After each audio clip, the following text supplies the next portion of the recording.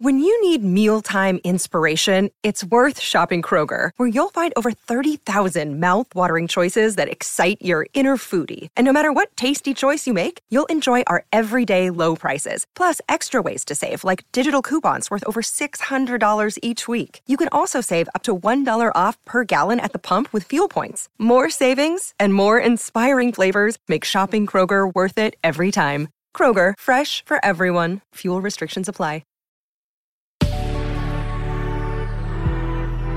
Good risings. I'm Colin Bedell. Today is February 10th, and this is the rising sign.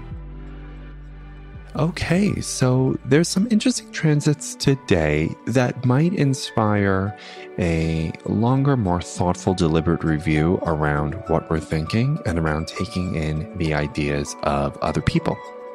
And so where this is coming up is the moon in Gemini squaring Neptune in Pisces. So this is sort of the clash between the verbal and the nonverbal, the seen versus the unseen, the lines versus the between the lines, text versus subtext. You get the idea. And I love when Gemini and Pisces come together because they are so curious and they're trying to understand. Gemini more so with language, vocabulary, things very much of cognitive curiosity, and Pisces deeply concerned with all things related to the heart of the soulful experience and that which can be understood just through the heart, not through the brain. So when they come together, it's definitely a beautiful energy, I think, because we're always trying to make the journey without distance from the head to the heart, as A Course in Miracles talks about. And today is an opportunity for us to move towards a little bit more of the heart, not just the head. Now, in order for us to do that, though, I wanted to bring up something that I learned about a NASA, I almost just said Nassau, like Nassau County, Long Island. Excuse me. A NASA astronaut. Her name is Ellen Ochoa.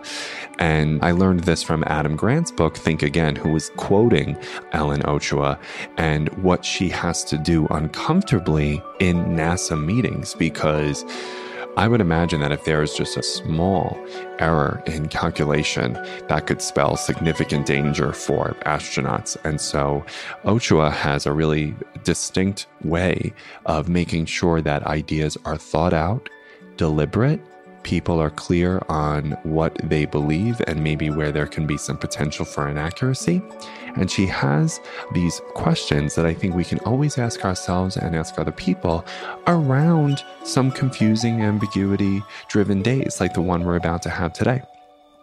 And so the first question that Ellen Ochoa asks her colleagues at NASA is, what leads you to that assumption and why do you think it's correct? Now, that word assumption might trigger some people, right? Because we love to believe that we're not assuming, but we're really mostly working from theories and assumptions more often than not. So let's name a thing, right? And let's ask ourselves and other people, hey, what leads you to that assumption? Why do you think it's correct? Then you ask yourself and other people, what might happen if this assumption is wrong? And I'll tell you what, if people don't know what might happen, then they need to tell you and they need to think about it. And then you can let them know gently, sounds like you have more thinking to do, huh? Right? And then we ask ourselves and others, what are the uncertainties in your analysis? Now, I love this question because I think it normalizes what needs to be normalized in some intellectual critical thinking spaces, in that incompleteness is normal. Right? Not every argument and theory has to be fully formed and complete. In fact, academic journals have an entire space dedicated to the notion, further questions to consider and areas of incompletion, meaning there's no way that we could ever reach the bottom of things. It's a process, right? But we love to feel like we have to complete it before we present our analysis. Not true. Not true. We just got to be clear that there are uncertainties and we need to name them when we're having tough conversations. And then Ochoa asks this last question. I understand the advantages in your recommendation. What are the disadvantages? And again, if we haven't thought about these things and if we can't name a thing, then are we holding the fullest picture of our analysis? And have we done the right amount of thinking? right? And so I want you to just get real curious and rather direct in your line of questioning to yourself and other people, where we recognize that we might be leading from assumptions. So why do we think it's correct? What might happen if our assumption is wrong? What are the uncertainties in your analysis? And now that we understand the advantages, what are the disadvantages in the analysis? And that structures a conversation to get us places today. So I thought that could help us navigate the Moon in Gemini squaring Neptune in Pisces.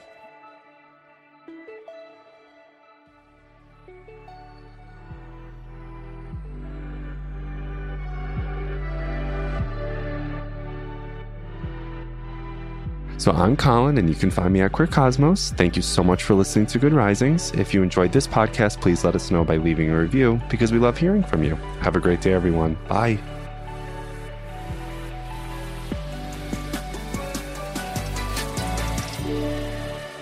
Good Risings is presented by Cavalry Audio.